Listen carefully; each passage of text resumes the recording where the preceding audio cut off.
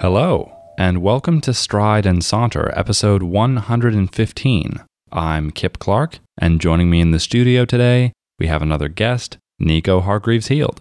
Hey Kip, thanks very much for having me on. Of course, I'm very happy to have you here because today we're going to be reacting to an article published in The New Yorker, January 26, 2015, by Mattathias Schwartz entitled The Whole Haystack. And essentially it looks at the NSA's approach to metadata gathering and some of the surveillance practices the organization uses in counterterrorism efforts in the 21st century. And although our discussion is going to go past and beyond the confines of the article, would you mind giving a summary or overview of some of the points that Schwartz makes? Sure, Kip. I'd be happy to. For the most part, the article considers the NSA and FBI's use of metadata as an intelligence resource.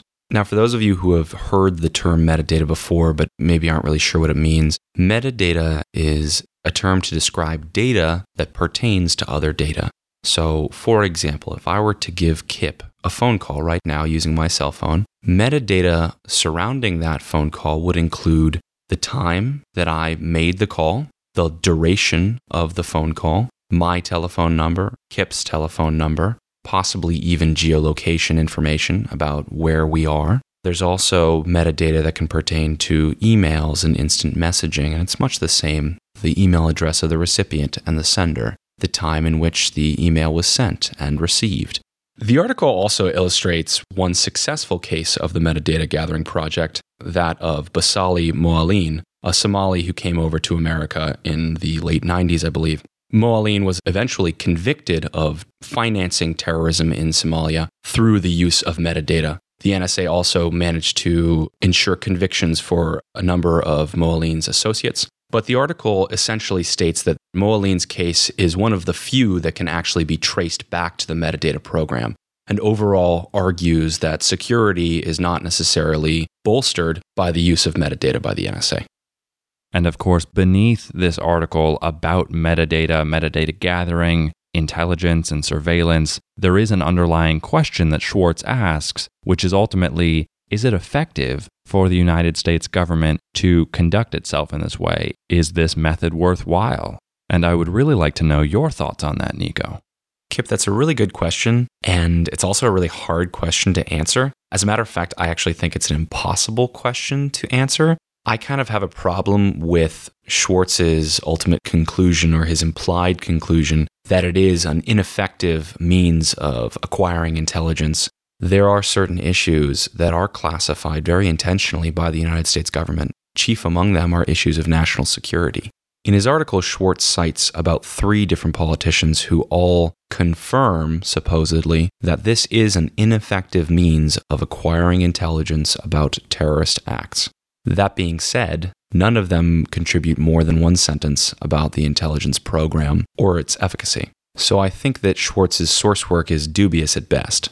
That being said, I'm not trying to support any claims of effectiveness regarding this program. I have no way of knowing. I don't have any level of government classification, and even if I did, it's unlikely that I would ever actually know if there are cases in which this program directly halted terrorist action. That's not something that the government would publicize in any capacity. I can, however, imagine ways in which this would be effective at least dissuading terrorists from committing terrorist actions. At the very least, terrorists would be aware that there are government agencies watching for actions that may disturb the security of the United States. This may keep them from committing terrorist actions. Whether or not that is the case, it's impossible for me to say, but it's definitely something I could imagine. And I should add that what little information the media has related to the public about this issue is very inconclusive. How do you feel about it? Well, I absolutely agree with everything you just said, and maybe I shouldn't have asked the question originally because I concur that it is impossible to answer at this point. And while this is a discussion about classified information, unlike other episodes of this show where we've discussed articles with very clear evidence and very overt ideas that can be dissected, and in adherence with a negative answer to the question, is it effective? I really appreciate Schwartz's title for this article, The Whole Haystack, because for me, that is at the crux of what makes this security tactic a rather difficult one to swallow, because there is simply an overabundance of information. And it's been proven that at times the FBI has known certain suspects were likely to commit terrorist acts, and when they went on to do so, it's not that they had never been flagged down, but that the FBI did not follow up on or pursue credible leads to ultimately apprehend those individuals. And while admittedly I have a very limited understanding of the technology, I do think that the people who are required to maintain and utilize it play a central role of independent judgment and comprehension in issues of counterterrorism. And that human element, in my mind, is a limiting factor, where in other areas of our lives, computers can automate a great deal of what we enjoy, for example, phone calls or prescriptions at a pharmacy, where you do not need to communicate with another human to accomplish a task. In surveillance, at least in my understanding, all of the information gathered has to be analyzed at the end of the day by a human individual. And to that extent, you can only have so many agents poring over information, and the more information you gather, the more you have to sift through. Otherwise, you're unnecessarily producing metadata or other information that may not be filtered through human judgment of actual risks versus false leads or other information that can actually be discarded as non-essential to the aim of countering terrorist efforts in the United States. And in what I have read of recent statistics and analysis, the annual budget of security and intelligence agencies in the United States combined is over $50 billion. And even given those financial resources, the task of data and threat analysis, which comes, of course, after data gathering, is still not being accomplished. So, Nico, in your understanding, why does the United States collect intelligence in this particular manner? Well, Kip, for the most part, it's for the reasons that you were just addressing. You mentioned that the combined intelligence budget per annum exceeds $50 billion. That's because the United States has over $50 billion to throw at intelligence and security measures every year. In fact, our defense budget is far greater than $50 billion. But $50 billion, by the way, exceeds a majority of the GDPs of many nations across the world. Our defense budget itself is about 12 times larger than any other defense budget in the world. So we do have that financial resource capability to leverage in the name of intelligence and threat analysis. In a similar manner, the United States is one of the most technologically advanced nations in the world. We also literally control all of the cabling that provides the World Wide Web throughout the world. Additionally, we have the home of the internet industry in our backyard in California. So these are resources that the United States controls and it can leverage in order to gain intelligence on perceived threats to national security. Now, with the programs that the United States invests in most heavily for intelligence gathering, it is most interested in what's called signal intelligence. Now, signal intelligence is exactly what it sounds like. Any data that can be gathered over digital or optical mediums could be considered signal intelligence. This differs primarily from what's called human intelligence, which is intelligence that is gathered directly by human beings. So you can think of any James Bond movie you've ever seen. James Bond is an agent that is in the field gathering intelligence for the British government. Now, the US does use human intelligence, but it uses signal intelligence far more, and it uses human intelligence far less than, I would say, most other nations in the world. Other nations have, in the past, used human intelligence very successfully. For example, in both World War II and the Cold War, Great Britain was very effective in identifying foreign agents within their own intelligence or government communities and flipping those agents to become double agents working for the British government and providing human intelligence for MI6. This method was extremely effective in World War II. It did lose some of its efficacy in the Cold War because Russia's intelligence community was extremely adept at gathering human intelligence. One of the ways in which they did this was to capitalize on the communist sympathies of many citizens around the world. In this manner, they were able to gain human agents within opposing governments, such as the government of the United States, and thereby gain human intelligence about their enemies' movements, strategy, tactical approaches, etc. In a very similar manner, Israel is one of the more successful gatherers of human intelligence because it is able to capitalize on the shared ethnic and religious identity of many disparate Jewish communities across the world. And where other countries can rely upon a unified ethnic or religious or other identity as a factor for connection, America, I would contend, does not have a unifying cultural identity. Which is not to say, of course, that we do not, as Americans, have political beliefs that many of us hold, etc. But I do think our diversity, which we often champion, has, at least in my observation, in recent years, become less a seed for an intermingling of new ideas and different beliefs that are in concert with one another, and has instead produced, again, in my observation, more fragmentation and conflict between differing ideals, which leads people, very rationally so, to retreat further within those particular identities, which again, I can't blame in and of itself because I think it's natural when uncomfortable to withdraw to what you know and what you're familiar with. But it produces a nation not only of 50 states, but of countless different forms of belief and lifestyles that do not necessarily learn from one another and do not necessarily seek to ideologically collaborate and grow through contact with one another. And so while those ideals are at their core optimistic, I don't think they've necessarily been realistic in recent years. And where I believe that familiarity breeds trust and understanding, I think social distance tends to produce misunderstanding or confusion, which can often manifest in fear of the other. Even thinking about my own experience, I've mostly interacted over the course of my life, even in travels that I have made, with people who share my socioeconomic background, my religious heritage, and at times, because of the ways that we socially filter ourselves, with people who share my ideological perspectives and interests. And while I'm not condemning that behavior, because I do think it's something we all unconsciously do for the most part, I would argue that those who rigidly adhere to it cannot claim to have a thorough understanding of those around them, which in our American nation includes a wide array of people with various backgrounds. And while the cultural differences I've alluded to dictate how American citizens interact or do not interact with one another, I think these political foundations and beliefs dictate how the government treats its citizens, especially when considering these intelligence programs.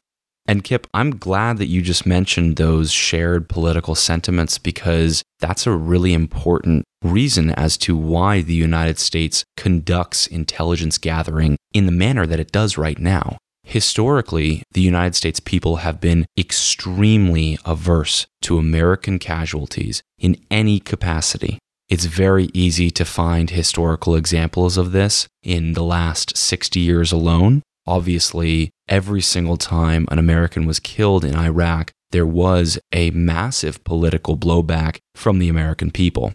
So much so that George W. Bush has been completely discredited as an intelligent human being, let alone president, due to the number of American casualties in Iraq. Other examples of this include Operation Eagle Claw, which was a mission ordered by President Jimmy Carter in 1980 to rescue American diplomats from captivity in Iran. The mission was ultimately scrubbed only a few hours in. However, 8 Americans ultimately lost their lives in a refueling accident towards the end of the mission. The public outcry about this loss of life was ultimately used as ammunition by Ronald Reagan in the subsequent presidential election. Jimmy Carter lost by a landslide.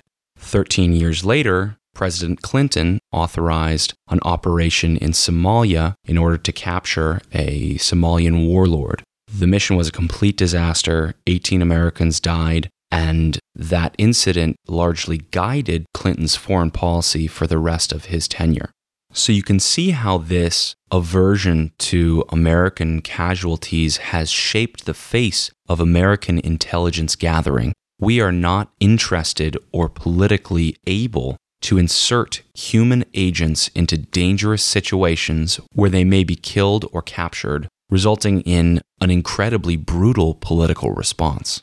And Nico, as a final avenue of discussion here, I'd like to know what your feelings are about the aspect of privacy as it relates to this overall topic of NSA or government surveillance of American citizens as well as individuals abroad.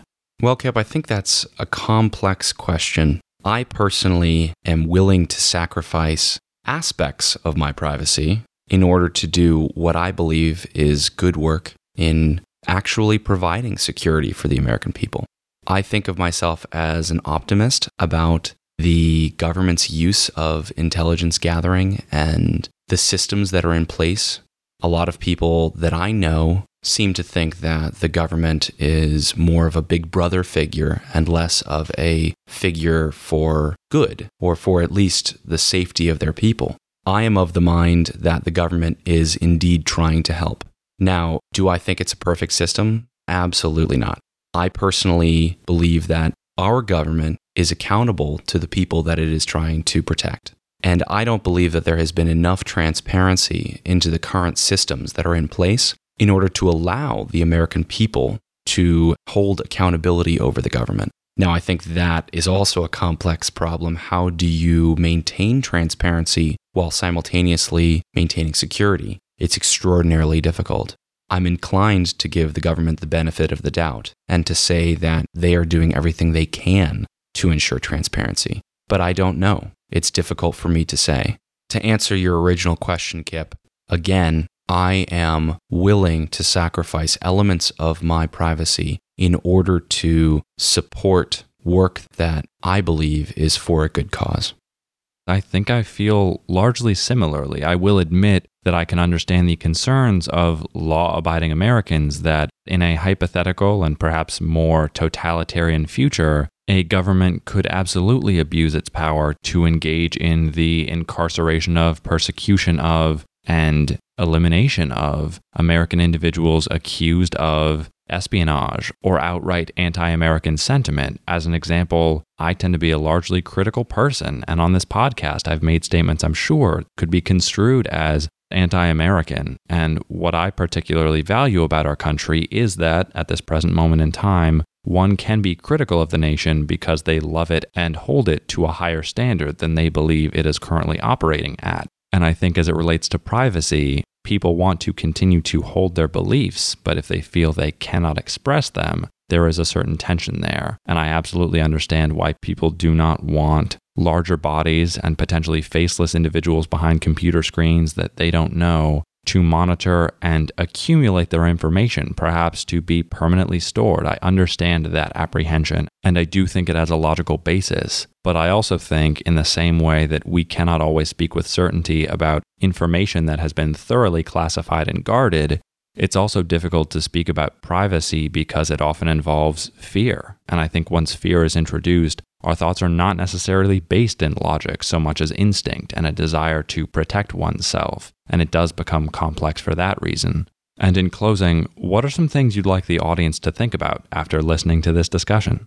Well, Kip, one thing I would ask is about the international effects of the current surveillance programs by the United States government. We've been talking largely about the domestic surveillance programs, but these are enormous systems run by a number of different governments across the world.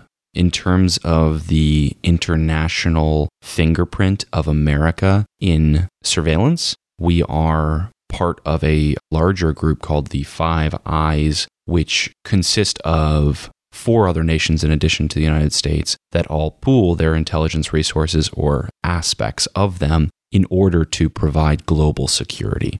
But this essentially means that the United States is actively monitoring global citizens, over which, in theory, it has no jurisdiction. So I would ask listeners to consider the international legal ramifications of this, as well as the ramifications to American foreign policy and influence across the globe. how does this shape our image? How does this shape how we are perceived across the world?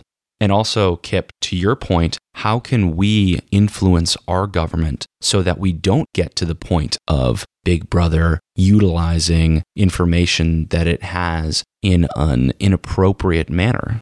I think those are important questions to ask, and I'm reminded of the idea that it's easier to ask for forgiveness than it is to ask for permission, by which I mean in this context that I can understand why the American government in secrecy conducted and continues to conduct these policies, because had it been proposed as some sort of democratic referendum, I can't imagine that American citizens would unilaterally or even largely agree to any procedure that proposed to gather private information without their knowledge or consent.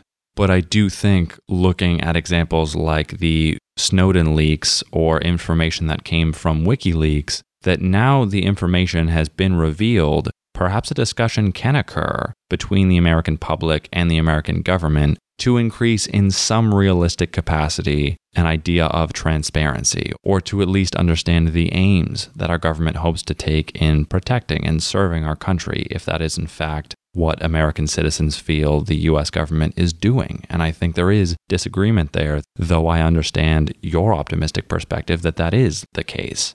And I would even pose the idea that data gathering or metadata gathering is particularly uncomfortable to Americans for two reasons. One, that most of us don't fully understand the technological complexity behind data gathering. And as I'd mentioned earlier, where the unfamiliar people in our lives tend to make us feel uncomfortable or at least in a space of misunderstanding, I think similarly, when someone comes to tell us effectively that technological wizardry is occurring behind the scenes, I think it can make many of us afraid because we don't understand the full capacity or power that a government or an organization or a body of sorts using that technology is capable of.